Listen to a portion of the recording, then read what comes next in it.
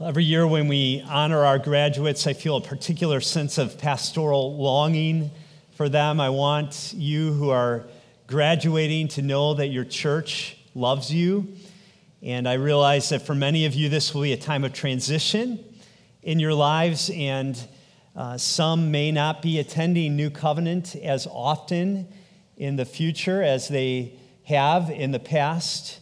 And we take seriously the stewardship that God has given us over your lives in your formative years. I want you to know that pastoral care has a lifetime warranty at New Covenant Bible Church. And if you ever find yourself needing someone to pray with, someone to talk to while you're away at college, or even 10 years from now, and you think of your home church, you can always call on us, and you will always have a family here that warmly welcomes you and loves you. So we celebrate this transition in your lives, and we want you to know you're always going to be at home here at New Covenant. And I want to preach to you today as if it were the last sermon you're going to ever hear at New Covenant Bible Church. And that's for all of us. And by that, I don't mean that I'm going to be swinging for the fences and trying to hit a grand slam in my preaching today, because that's a sure recipe for failure.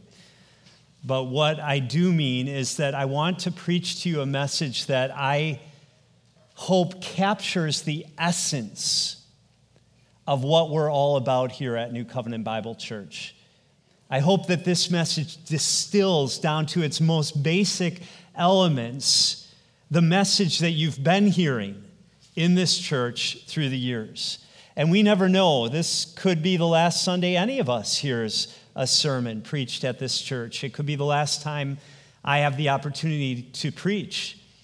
And so the text before us today is one of these golden texts. It's like a diamond in Scripture. It's one of the most powerful, like crown jewels of the gospel. It's Ephesians chapter 2, verses 8 through 10. We'd be hard-pressed to find a more cogent summary of the gospel than we have here in this passage. And just as way of review, in verses 1 through 3, 2 weeks ago, we peered into the abysmal depths of our misery apart from Christ. Then last week in verses 4 through 7, we soared into the awesome heights of God's mercy toward us in Christ. And what we're going to look at here today in verses 8 through 10 is the amazing grace that makes all of this possible. It's an amazing grace that frees us from boasting and fuels us with a passion to live wholeheartedly for Jesus in all that we do. So let's read this passage aloud together. We're going to put it on the screen. It's one that if you were in Awana as a child, surely you learned this verse, this passage, and memorize these verses. And it's a great one to take to heart and to cherish for the rest of our lives. Ephesians 2, verse 8, let's read together. For you are saved by grace through faith, and this is not from yourselves. It is God's gift, not from works, so that no one can boast.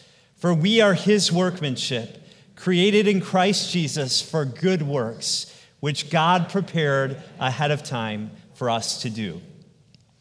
At the heart of this passage is the phrase at the end of verse 9, so that no one can boast. That's what this passage is aiming at, to eliminate, to annihilate all boasting. Paul is making a claim here that believers in Jesus have absolutely zero grounds for boasting. And he supports that claim with two strong pillars, each of which begin with the conjunction for. But before we look at these two reasons why the gospel annihilates boasting, we need to go a little bit deeper to understand what Paul means by boasting. Because usually when we think about boasting, we think about someone who brags a lot. They're always talking about how great they are and how superior they are to other people and their accomplishments and the like. And we just kind of have a visceral reaction against braggarts. We don't like people who are like that. And so all of us kind of try to push the mute button on our boasting and our bragging. We try to be a little bit more subtle. But that doesn't mean that some of us don't struggle with boasting. The truth is, everyone boasts. Everyone does. Life apart from Jesus is an endless, exhausting treadmill of boasting. Because boasting isn't just about bragging. Boasting is about where you find your hope, your confidence. It's about what gives you the courage to face hard things in life. It's what makes you feel, I can do this. I'm worthy. I have value. We're all looking for something that we can be proud of. Something that gives us a sense of value and worth and strength. It makes us feel deep down, I matter. I'm not a loser. I belong. Some people do this through their athletic victories. This is what makes them think they're significant. Others, it's through their academic performance. They're smart, and so they try really hard to get good grades. Many people try to boast through their career and through their financial prosperity. Others through their morality or their religious devotion. We all do it in a lot of different ways. We're always scrambling to prove ourselves. I'm significant. I have value. And we scramble to prove ourselves through our achievements and through our acquisitions and through our performance. And it's never good enough. You can never get off that treadmill. So God speaks to our boasting in Jeremiah chapter 9. And this is what the Lord says. The wise person should not boast in his wisdom. The strong should not boast in his strength. The wealthy should not boast in his wealth. This should not be where we're finding our sense of value, of worth, of identity. But the one who boasts should boast in this, that he understands and knows me, that I am the Lord, showing faithful love, justice, and righteousness on the earth, for I delight in these things. This is the Lord's declaration. So what is it about the gospel that frees us, that releases us from this endless treadmill that's so exhausting of finding our significance in our wealth, our wisdom, our strength, our accomplishments? What is it about the gospel that annihilates boasting? Well, Paul gives us two reasons the gospel eliminates all boasting in this text, and both of them are identified by that word for. The first is in verse 8, the second is in verse 10. First, in verse 8, we're going to see that the gospel eliminates boasting because before we were saved, everything we needed to be brought into a right relationship with God, it was all a gift from God. Therefore, there's no reason for boasting. And the second thing we're going to see is in verse 10 that the gospel eliminates boasting because after we're saved, everything we need to do to live for God, a life that's pleasing to Him, all those good works, they are a creation of God. So because of God's gift to us, leading us to salvation, and because of God's creative work in us after we're saved, we have zero grounds for boasting. Let's break down each of these 2 points. Number one, we have zero grounds for boasting because everything we needed to be saved by God was a gift from God. We see that in verses 8 and 9. 3 key words that you must understand in verse 8. Saved, grace, and faith. We saw last week that being saved is about much more than simply being forgiven of your sins. Being saved means that when we were dead in our trespasses and sins, God made us alive together with Christ. Being saved means that when we were in captivity to the world, to the flesh and the devil, just following the current of this world and its rebellion and opposition to God, God released us from our captivity and He exalted us to be seated with Christ at His right hand, where He has all dominion over sin and over Satan and over death. And being saved, we saw last week, means that when we were deserving of God's eternal wrath, God instead decided to shower us with his kindness for all eternity. That's what being saved means. And then this word grace. What is grace? Grace is God's undeserved kindness. But it's more than that. It's God's undeserved kindness in the face of our much deserved wrath. Grace isn't only God giving us what we don't deserve. Grace is also God giving us the very opposite of what we do deserve. We did everything we could to demerit God's favor, but God shows us his lavish kindness and his goodness for all eternity, despite everything we've done to spurn him. That's grace. And then the third word, faith. What is faith? It's coming to God empty-handed and trusting and resting completely in the promise and provision that he has made in Jesus Christ. Faith is believing the truth about who Jesus is, but it's more than simply acknowledging the truth about who he is. It's also trusting in Jesus. It's resting in him. It's relying completely on him. So faith is not anything about ourselves. Faith is actually magnifying God's grace by trusting completely in the Savior that he has provided. As Spurgeon says, grace is the fountain of our salvation, but faith is the aqueduct through which the flood of mercy flows down to refresh us. Grace is the fountain. Faith is the aqueduct through which that grace flows. So children, you have a fill-in-the-blanks question on your worksheets this morning. Let's let all the adults in on this question and see how well we do on this little quiz. We are saved by blank alone, through blank, in blank alone.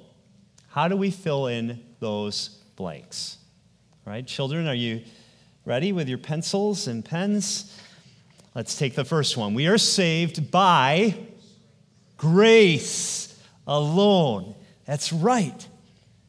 It's God's grace alone that saves us. It's purely his undeserved kindness in the face of our much deserved wrath. All right? We are saved by grace alone through blank. Through faith. That's right. Faith is the aqueduct. Or you might think of it this way. When you get a shot of medicine, the doctor uses a syringe.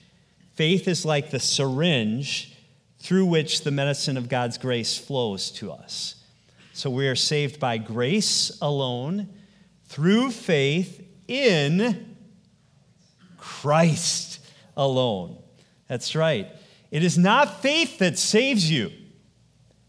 Jesus Christ saves you. You can't just say, well, I have a vague belief in God. Or make up a God of your own imagination. The faith that saves is faith in the Savior whom God has appointed to be the one mediator between God and men, the man Christ Jesus. You must place your trust in him. And technically speaking, it's not even faith in Christ that saves you. It's Jesus Christ who saves you through faith. It's not the act of faith or the attitude of your faith that saves you. It's the object of your faith, the one whom you're putting your faith in, the Lord Jesus Christ. He's the Savior. He's the one who does the work. So we're saved by grace alone, through faith in Christ alone. And Paul wants us to be ever so clear in verse 8, this is not from yourselves. What's not from ourselves? Is he talking about the faith? That's not from ourselves? Or is he talking about the grace? That's not from ourselves. Well, the best answer to that question is it's all of the above. Your salvation by grace through faith in Jesus Christ came entirely from outside you. Your salvation was not a joint purchase in which God contributed grace and you contributed faith, and together you cooperated in saving yourself. No, none of this originated with you. You did not prompt God to save you. You did not move God to be gracious to you. You did not come up with the faith to trust in Christ. You were dead. You couldn't do any of that. No, it is, Paul says at the end of verse 8, it is God's gift. All of this, salvation by grace through faith in Jesus, it's all the gift of God, not from works. Salvation is not a reward for any of our religious deeds. There's no room for human contribution. Nothing we can do with our hands or our feet, like going to church or reading our Bibles or giving money to the poor. None of that can save us. It's so important for us to understand this, because if salvation were by works, all of us have already failed miserably. How many of us would want to stand before a holy God who knows all our thoughts, all our imaginations, who can filter through all our motives and know what's really lurking in these hearts of ours, who knows all the deeds we've committed and all the words we've said? Who would want to stand before a holy God and say to him, God, I am good enough. You owe me salvation. It's unthinkable. We already confessed this morning in Psalm 30, if you, O Lord, kept a record of sins, who could stand? And he does know. We can't stand before him. If you're thinking that somehow God's going to accept you because you're better than other people are, the Bible actually says you're under a curse. That way of thinking, that way of believing is not going to save you. It's going to condemn you. It's impossible for sinful people like you and me to keep the whole law of God. And what God's law requires is 100%. And if you failed in one point, you failed in it all. Some time ago, I heard someone illustrate it like this. Suppose someone was going to give $10 million to anyone who was able to swim from Honolulu to Los Angeles. Just a mere 2,558 miles. And they all jump in the water thinking, I can get the 10 million. Most are at the bottom of the water needing rescue after just a mile. But one woman, an Olympiad, she goes an amazing 215 miles into the ocean. And she says to the benefactor, well, I didn't make it all the way, but can you at least give me a portion of what you promised? And he says, look at how many miles you have left. 2,343 miles. You're not even close. And that's how far we can get in saving ourselves from our sins. We can't even get close to what's required. But God is able and willing to freely save sinners who trust in his Son. That's the gospel. And when you believe this gospel message, it has a profound impact on the way you view yourself and the way you view other people. I mean, for instance, when you really believe you're a sinner saved by grace, it frees you from this anger, this grumpiness, this attitude of entitlement that just makes us dissatisfied all the time because we think, I've worked so hard. I deserve a better life than I have. No. Salvation by grace through faith just demolishes that way of thinking.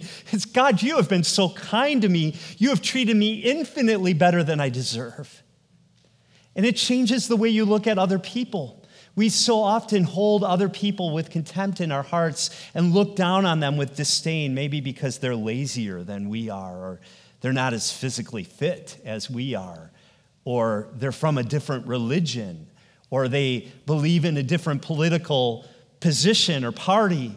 And so we hold people in disdain for those reasons.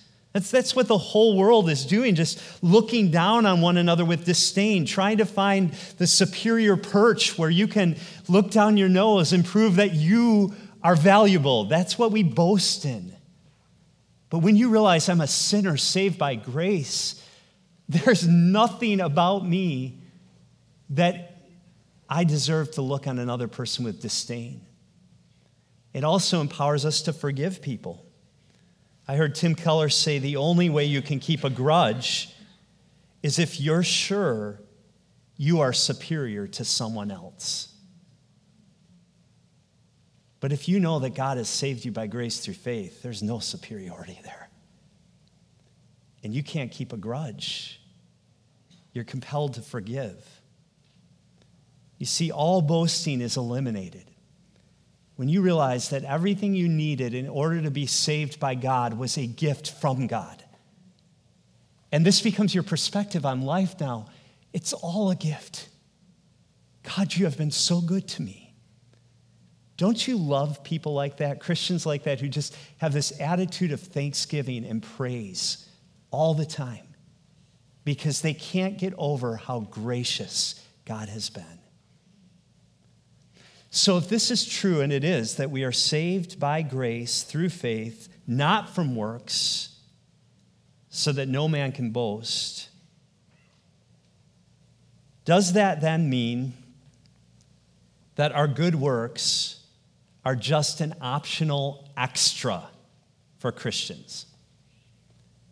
In other words, can you take the free ride of salvation, the fast train of salvation all the way to heaven, free, without it making any difference in how you live your life now? And the apostles' answer to that question, the Holy Spirit's answer to that question is absolutely not.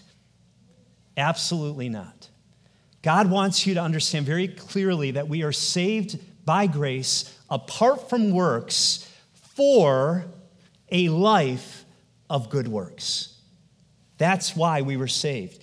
He saved us so that we have a life that's filled with purpose to make much of Christ in all we do. We are saved apart from works for a life of good works. But the good works we do as Christians don't in any way give us grounds for boasting, because the works that we do as Christians are created by God. And that's what we see in verse 10. Let's read this verse, which begins with the word for, but let's go back to the last phrase of verse 9 and read it together, okay? So look at the end of verse 9. It says, no one can boast.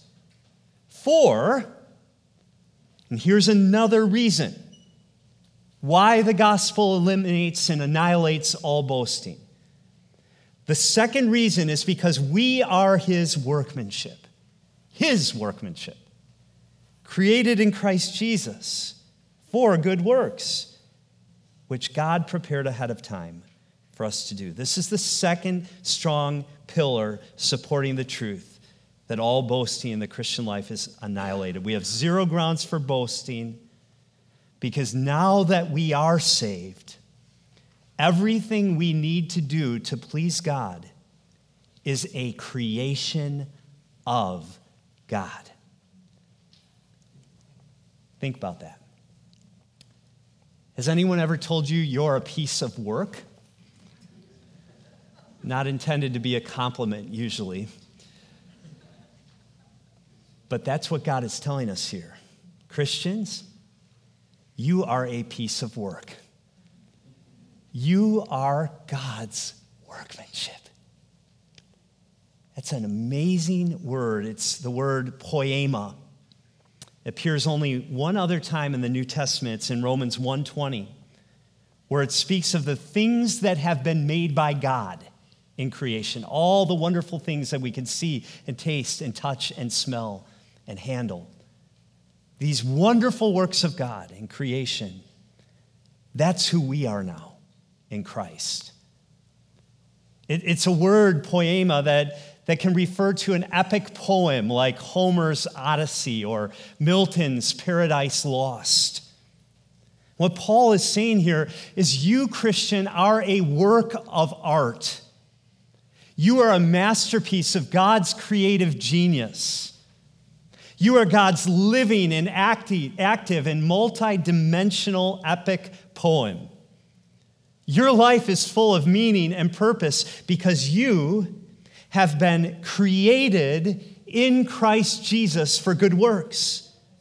Now, we've already seen that the gospel means that when we were dead in our trespasses and sins, God made us alive and raised us and exalted us and freed us from our captivity. Wonderful truths. But now Paul is taking us to another level.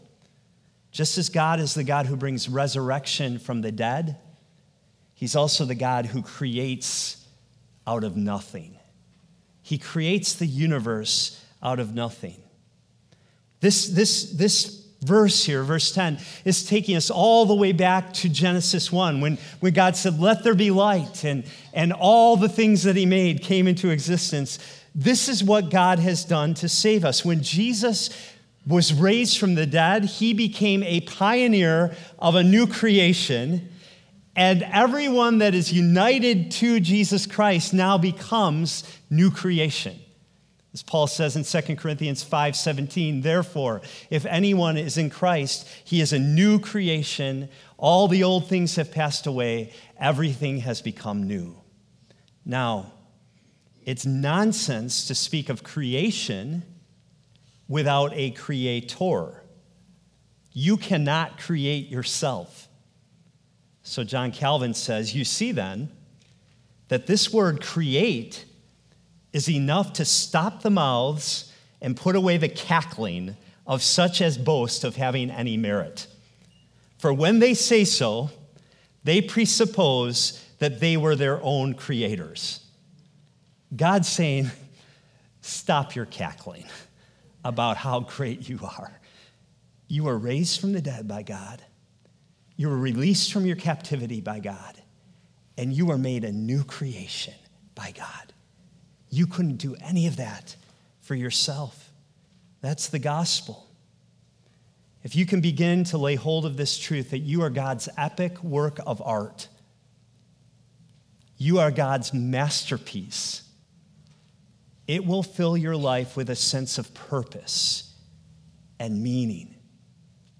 There's a beautiful passage from an article by John Bloom that I just want to read for you now. Just let this sink in a little bit.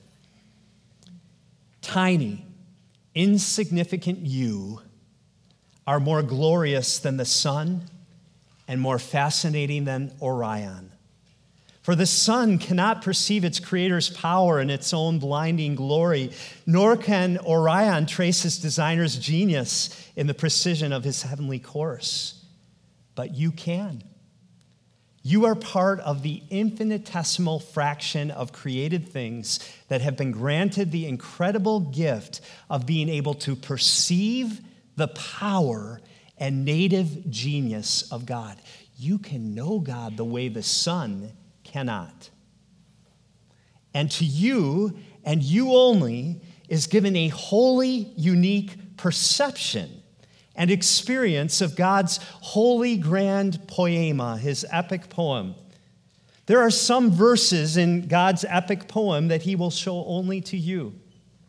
What kind of being are you, so small and weak, and yet endowed with such marvelous capacity for perception and wonder? So God hasn't recreated us in Christ so that we can twiddle away our lives in trivialities and in vanity and in nonsense. God hasn't made us a new creation in Christ so that we can just live for our own pleasure and be on the fast track to heaven. No, he has created us in Christ so that our lives will be transformed, so that we will bear the fruit of the Spirit and do good works that only a Christian could do in this world. God has recreated us in Christ for a life of obedience and a life of praise to God and a life of blessing to our communities. And we know our labor is not in vain, as we sang this morning. And what Paul wants us to understand is nothing that you do for God as a Christian should give you cause to boast. Nothing that you do, none of your good works, none of the service you perform should cause you to feel like, wow, look at me. It should all cause you to be amazed with wonder at the grace that God has shown you in making you a new creation in Christ Jesus. And God really wants us to get this. So he adds one phrase at the end of verse 10 that almost seems redundant. You almost wonder if it needed to be there. Would it have been enough for Paul to just say, for we are his workmanship created in Christ Jesus for good works? We'd be like, amen, I love it.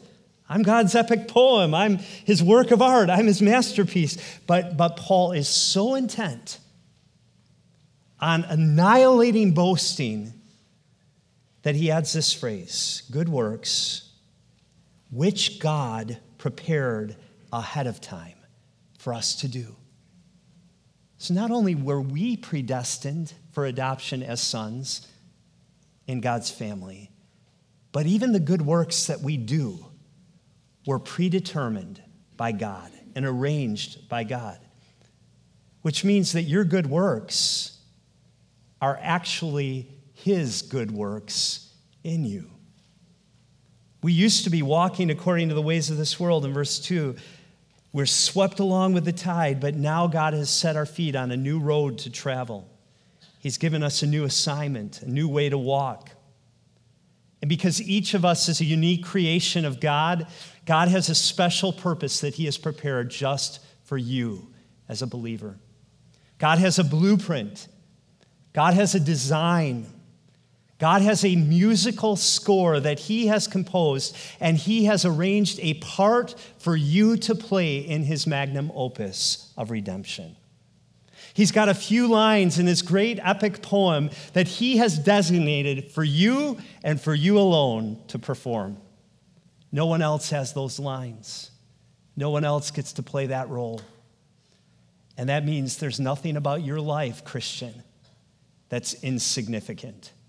Every little detail matters to God. God has prepared every good work he will do in advance for you. And that should cause us to be full of wonder. If you're feeling a little bit bored with your life right now, if you're feeling listless about your purpose, take this to heart and marvel at God's amazing creative work in making you a new creation in Christ Jesus, and realize God has an amazing purpose for your life. It might feel mundane, but to God, it matters for eternity. G.K. Chesterton said, "We are perishing for want of wonder, not want of wonders." In other words, there's plenty to wonder at. There's plenty to be amazed at when you think about this gospel. There's no lack of wonders. We're perishing for want of wonder. Wonder at what God has done in making you his work of art, his masterpiece.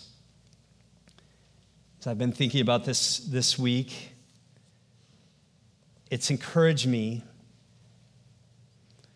that I don't have to worry so much trying to figure out where God wants me to be and what God wants me to do and how am I going to do it and how am I going to get it done. Because God is perfectly able to get me where he wants me to be, when he wants me to be there, and to give me the ability and the strength I need to do what he's prepared for me to do. It's all about him working in and through me. All I need to do is be filled with wonder at who he is. I need to surrender to the shaping role of the Holy Spirit in my life, because I'm God's workmanship. I'm God's epic work of art. I'm God's masterpiece, created in Christ Jesus for good works, which God prepared ahead of time for me to do. I love this question from Ken Hughes. What does this privileged position of being God's work of art require of us? Answer, 2 things. One is to believe it. For simple belief that this is true will lift you from the prison of despair when you wonder if your life has any significance. Believe it. But the second thing you need to do is hold still. Don't be like a 2-year-old in the barber's chair, squirming so much you never get the care you need and your haircut comes out looking really bad. Instead, submit yourself to to the authority of God's word and surrender to the shaping influence of his Spirit in your life. And he's going to take care of making your life a beautiful testimony to his amazing grace. Everything we needed before we were saved to be saved by God was a gift from God. So you have zero grounds for boasting there. And everything you need to do now that you have been saved to live a life pleasing to God, it's all a creation of God working in you. So you've got zero grounds for boasting there. So where should we boast? In whom should we boast? May we never boast except in the Lord Jesus Christ and in his death on the cross for us.